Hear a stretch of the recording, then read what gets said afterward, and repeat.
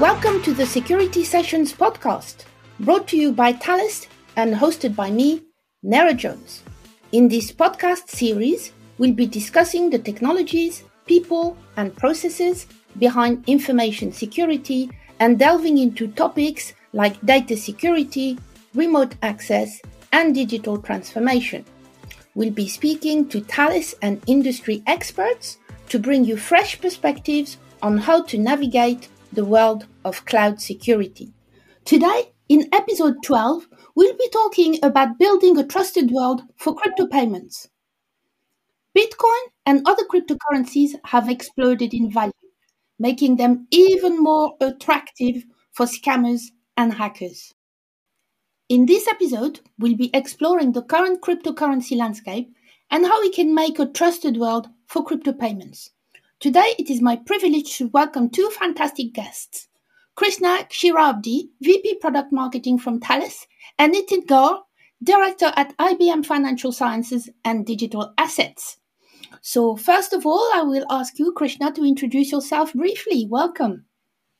Hi, I'm Krishna. As you mentioned, I run product marketing for the data protection business within a Thales entity called Cloud and Licensing Protection.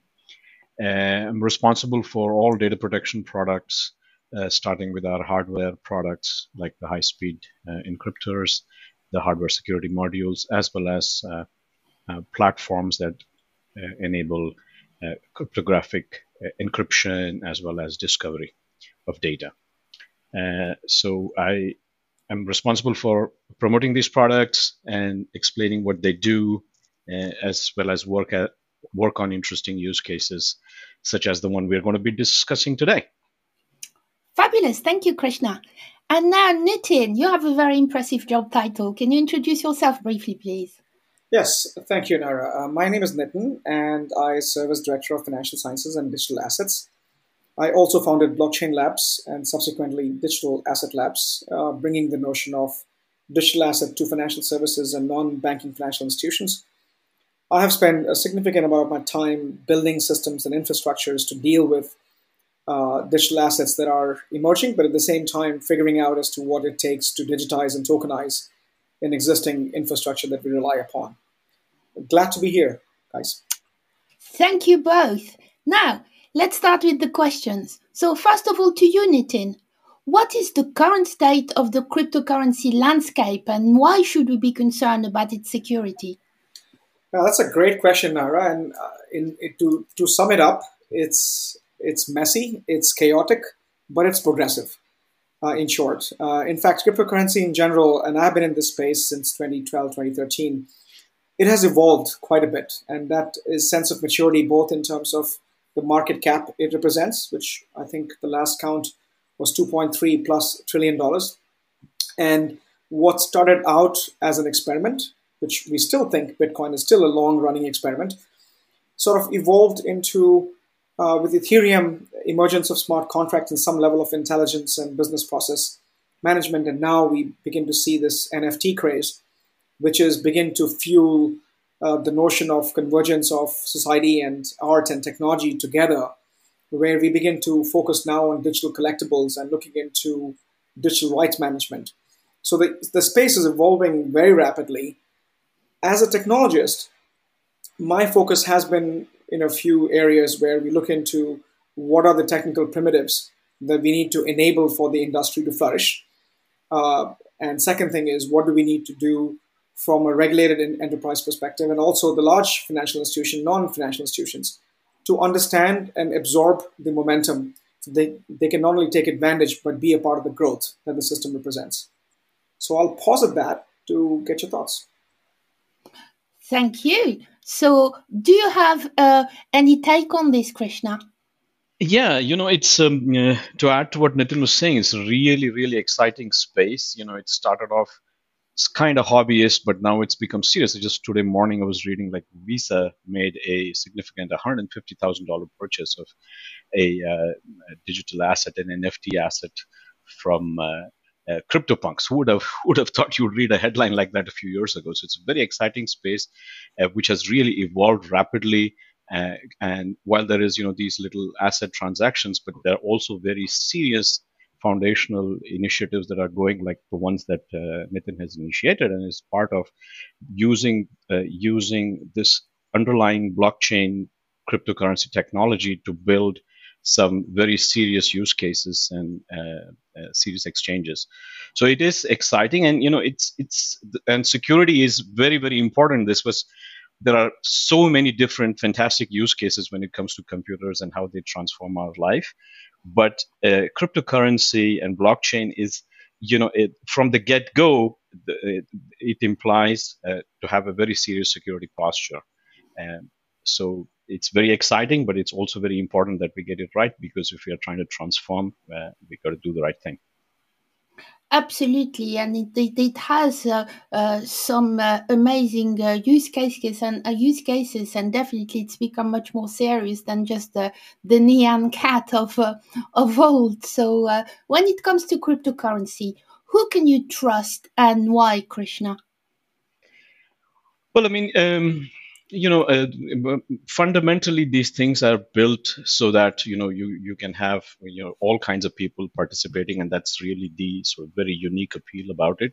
This sort of decentralized kind of infrastructure that they enable, and for anybody really to participate in it. But when you are building a system that you want to be taken seriously in terms of having it audited, sometimes having some governance in it, and having legitimate business transactions, you need to work with people who have the right building blocks and who actually look at these building blocks very critically, have it certified, and so you have to work with entities. I'd like to say selfishly like Thales, but also obviously giants like IBM who have been in this space and are innovating. Thales has defined its purpose as building a future we can all trust. So it's just absolutely perfect. This is the kind of thing that we'd like to do and have the world take seriously, because we put some thought into it. And Nitin. Yeah, that's a great question, actually, because the notion of who do you trust. If you look at the evolution of blockchain protocols, we use the term trust systems and securing the network quite a bit.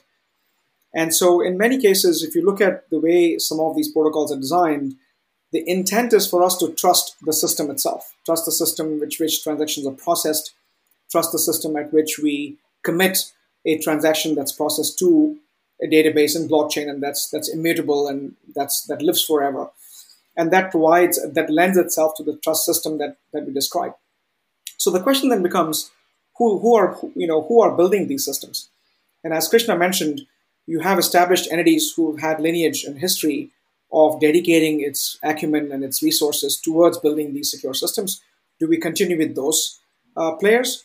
And do we also begin to understand what is the last mile problem here? In the sense that most of the vulnerabilities that you've heard of, even in crypto space, boils down to the last mile issue, which is the humans and the individuals who are dealing with the system.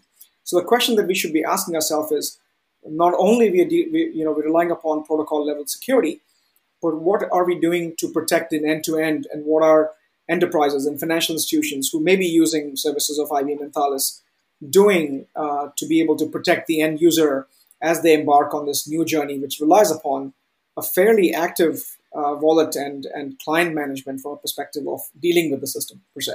So we should discuss more on that as well, I think. Excellent point. So on that, what do you think is the desired state for the cryptocurrency landscape applications, such as the wallets, the exchanges, liquidity, recovery, all of the things that we used to on the normal payment rails? So it's interesting, right? Because when we got on this journey, we always equated what internet has done for information, which is make it ubiquitous, easily accessible around the world. We expect blockchain to do the same thing for things of value, which is things that we buy and sell, and money movement and payments and so on and so forth. And for us to truly get to the level of ubiquity, which is allowing for people to be able to easily interact with exactly how people now open a browser, type in a URL, and begin to access information, we are aspiring for that system that allows for individuals all around the world to be able to have and participate in the economic activities all around the world as well, which means that a farmer in Uganda should be able to invest in fractionalized asset, let's say of real estate in New York. And for something like that to happen, there are a few imperatives. We need to build a truly highly available, resilient global infrastructure, which is what we have seen with many blockchain networks. That includes what Bitcoin and Ethereum and Cardano and Solana are aspiring to build, is truly global networks accessible from anywhere.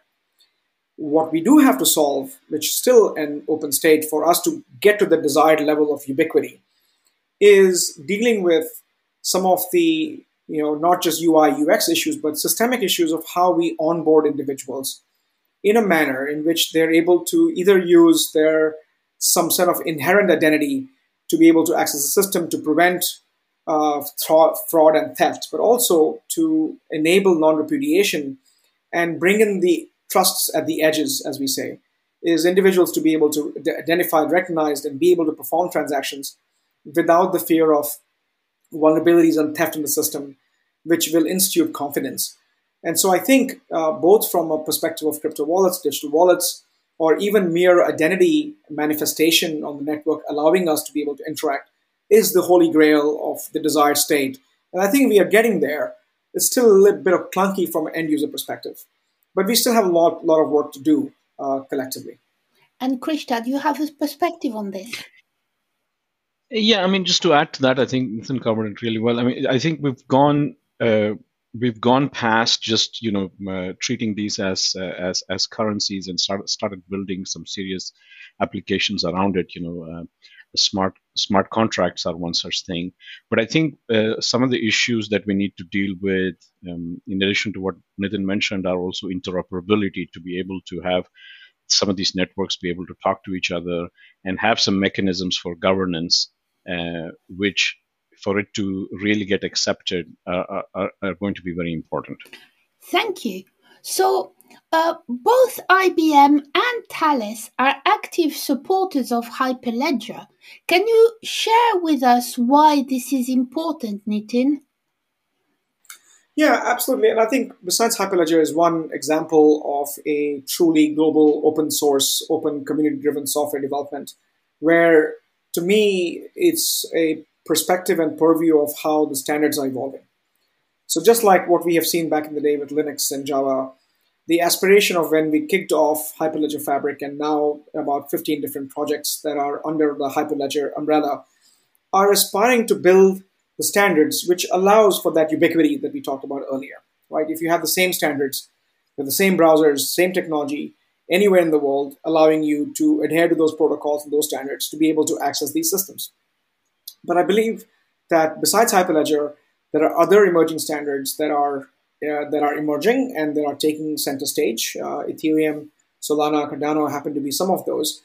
But important thing to remember, which is where companies like IBM and Thales can play a dominant role in this space, is they rely upon similar crypto principles and crypto primitives, which sort of become the foundation of that infrastructure that will support that massive economic system that we aspire to build and that we aspire the global population to take part in.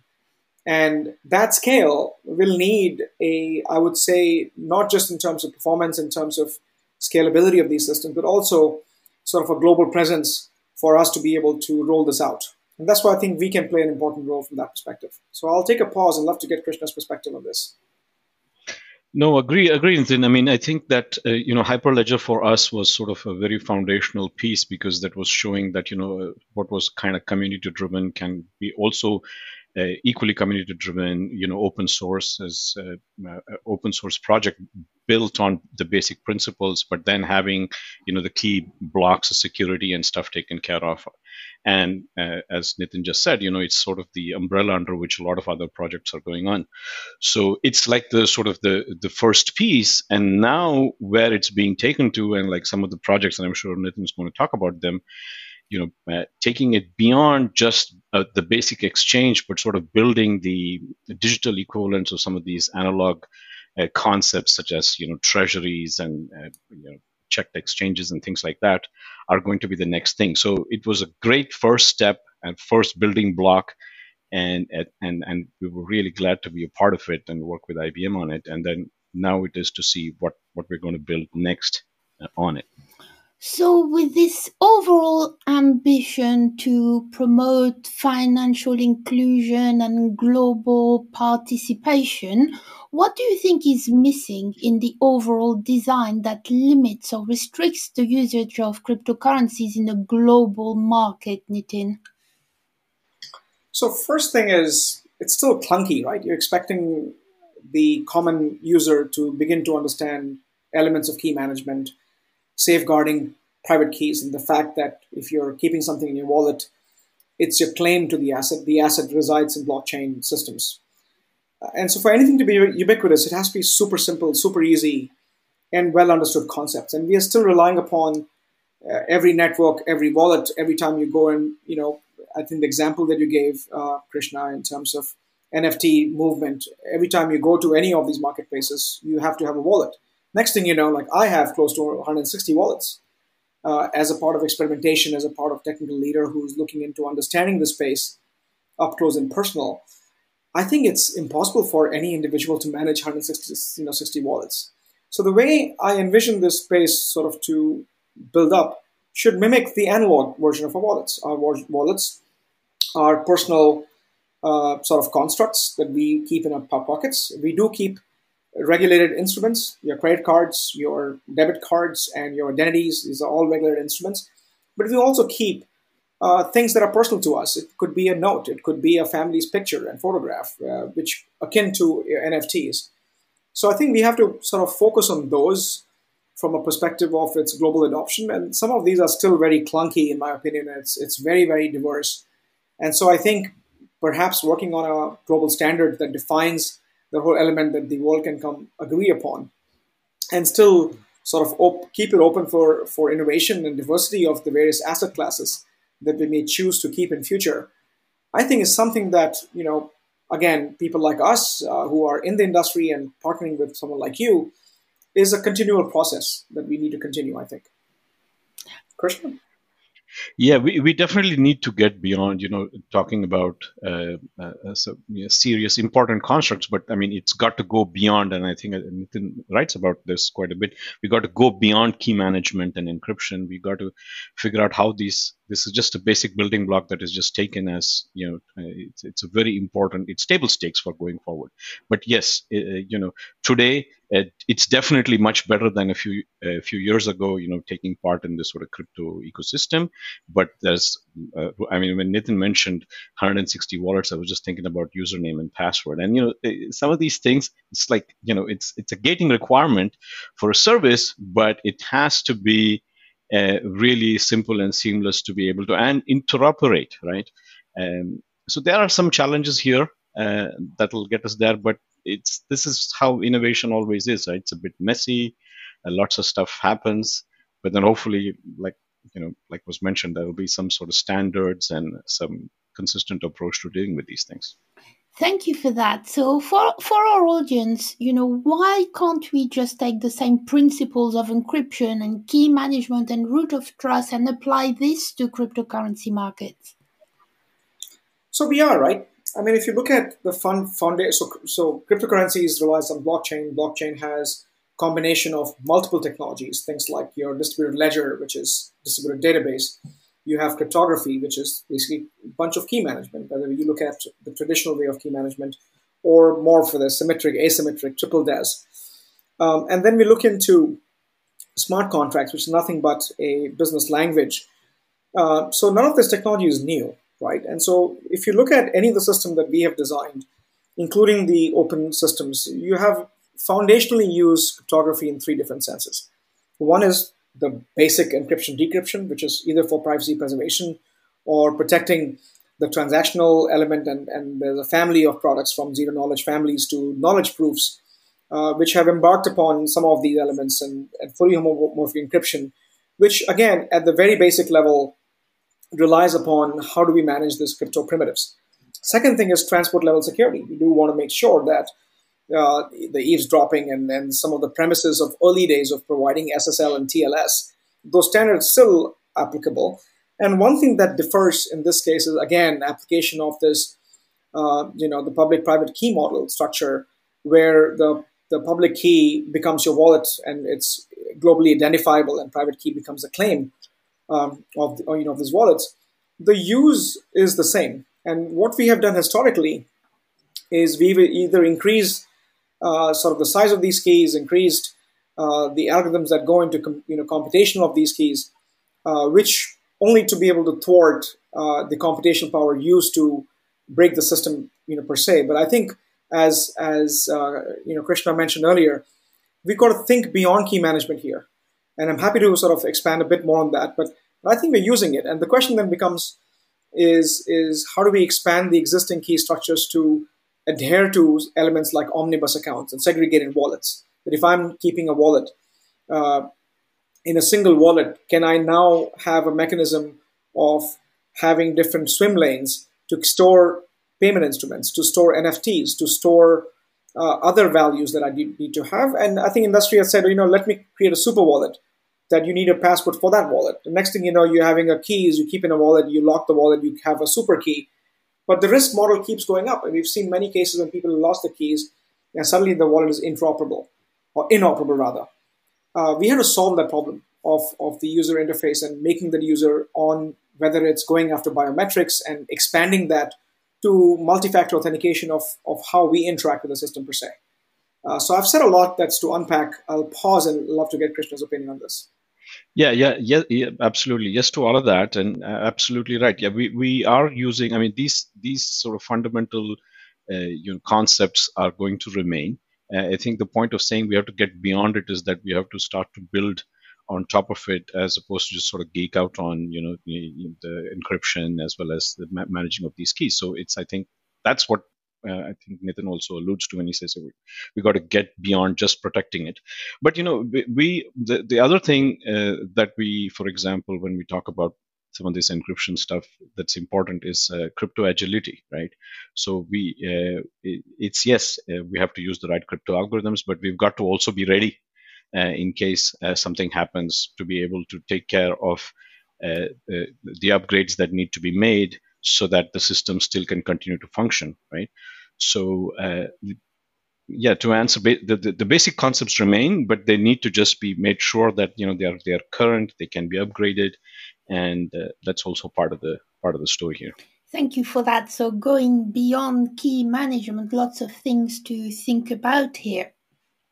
So we're seeing a lot of stories about crypto in the news, and some good, some not so good, as cryptocurrencies have been particularly linked to crime. What keeps you up at night when it comes to crypto, Nitin? Well, for now, what keeps me up is just keeping up with the industry. There's so much happening with all protocols and technologies, but at a more serious level, what keeps me up at night is the collision course. Instead of converging the traditional finance and traditional systems with the emerging systems, instead of going on a collision course, it's figuring out how can we coexist and how do we eventually merge.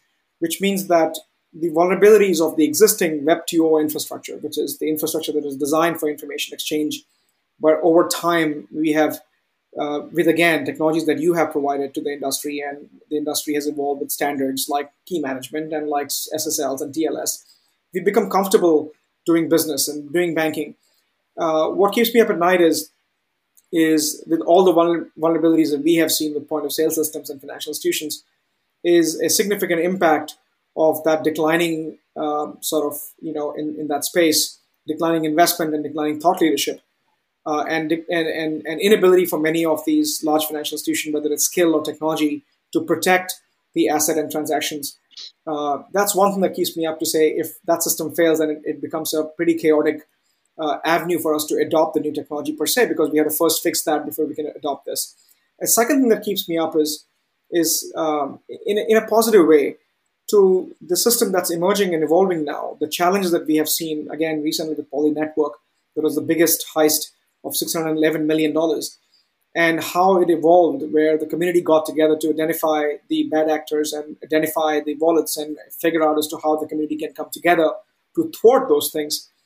That keeps me up both in terms of understanding the system, but also in terms of how can we build a more resilient future what are the weaknesses in the system, what are the weakest links, and how do we, address those, and slowly transfer the existing rails and existing systems to the newer system after we have fully understood the deficiencies of the existing system that we're building, but also deficiency of the newer world that's happening. And that, I think, is a Herculean task, but I think that's why we all are in business and we all are, forging ahead with that thought process. And indeed, it will be fascinating to see how this evolves. Krishna, did you want to add something? Yeah, no, I think so.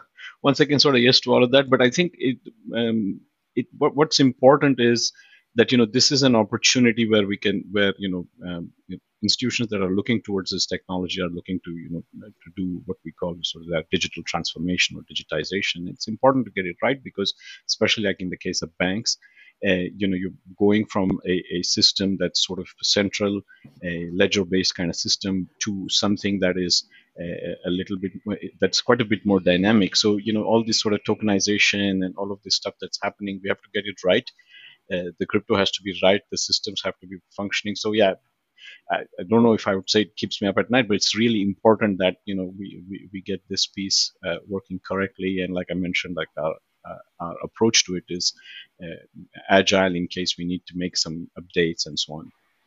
So I have one thing to add, Krishna. I think anybody who's in security business and key management should not sleep at all. I think we all who are in crypto business, who are dealing with key, we should never sleep because there are so many threats that we need to take care of. Right. So I just want to give you the plug that if you're sleeping well, then you need to get back to on the dark side of technology and not sleep well.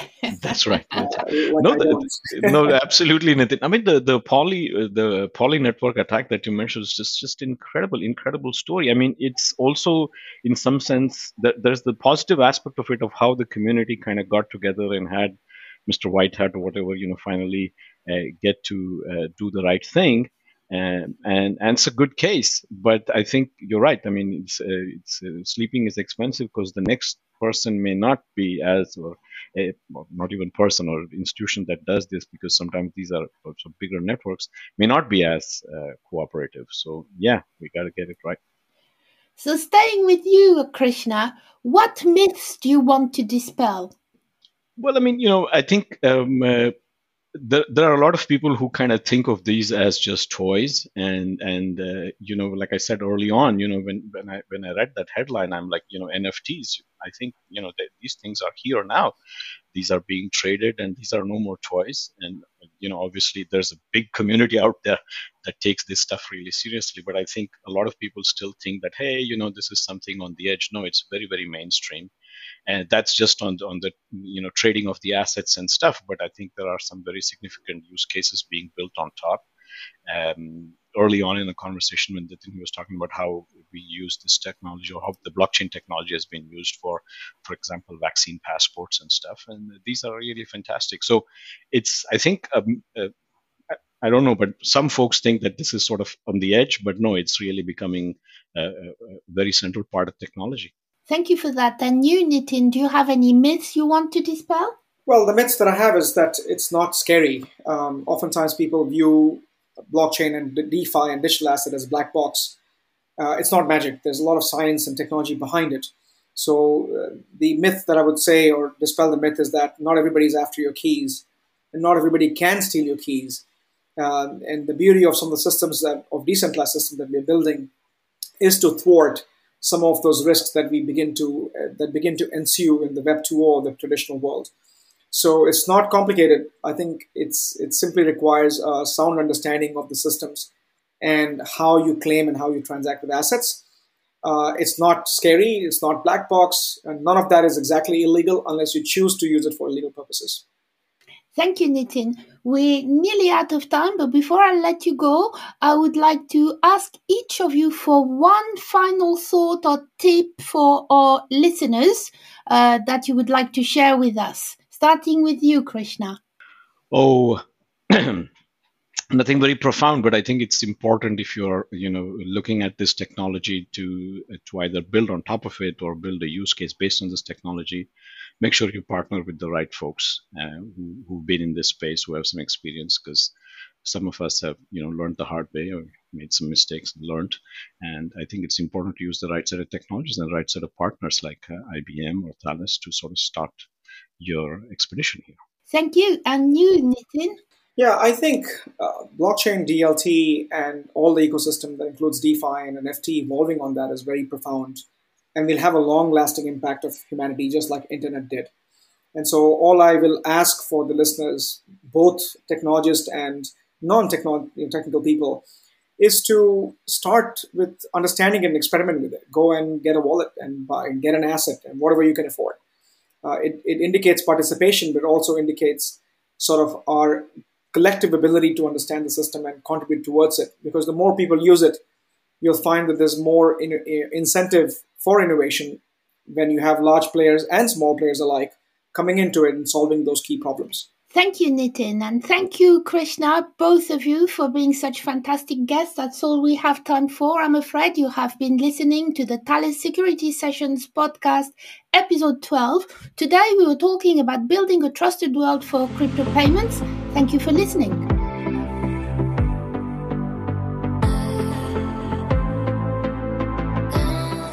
Love this episode of the Thales Security Sessions podcast?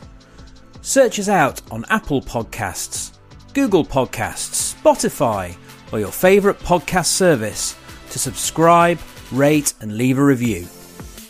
Be sure to visit us at cpl.thalesgroup.com to access previous episodes, bringing you insights from industry experts on the latest cloud and data security news and trends. Thank you for listening.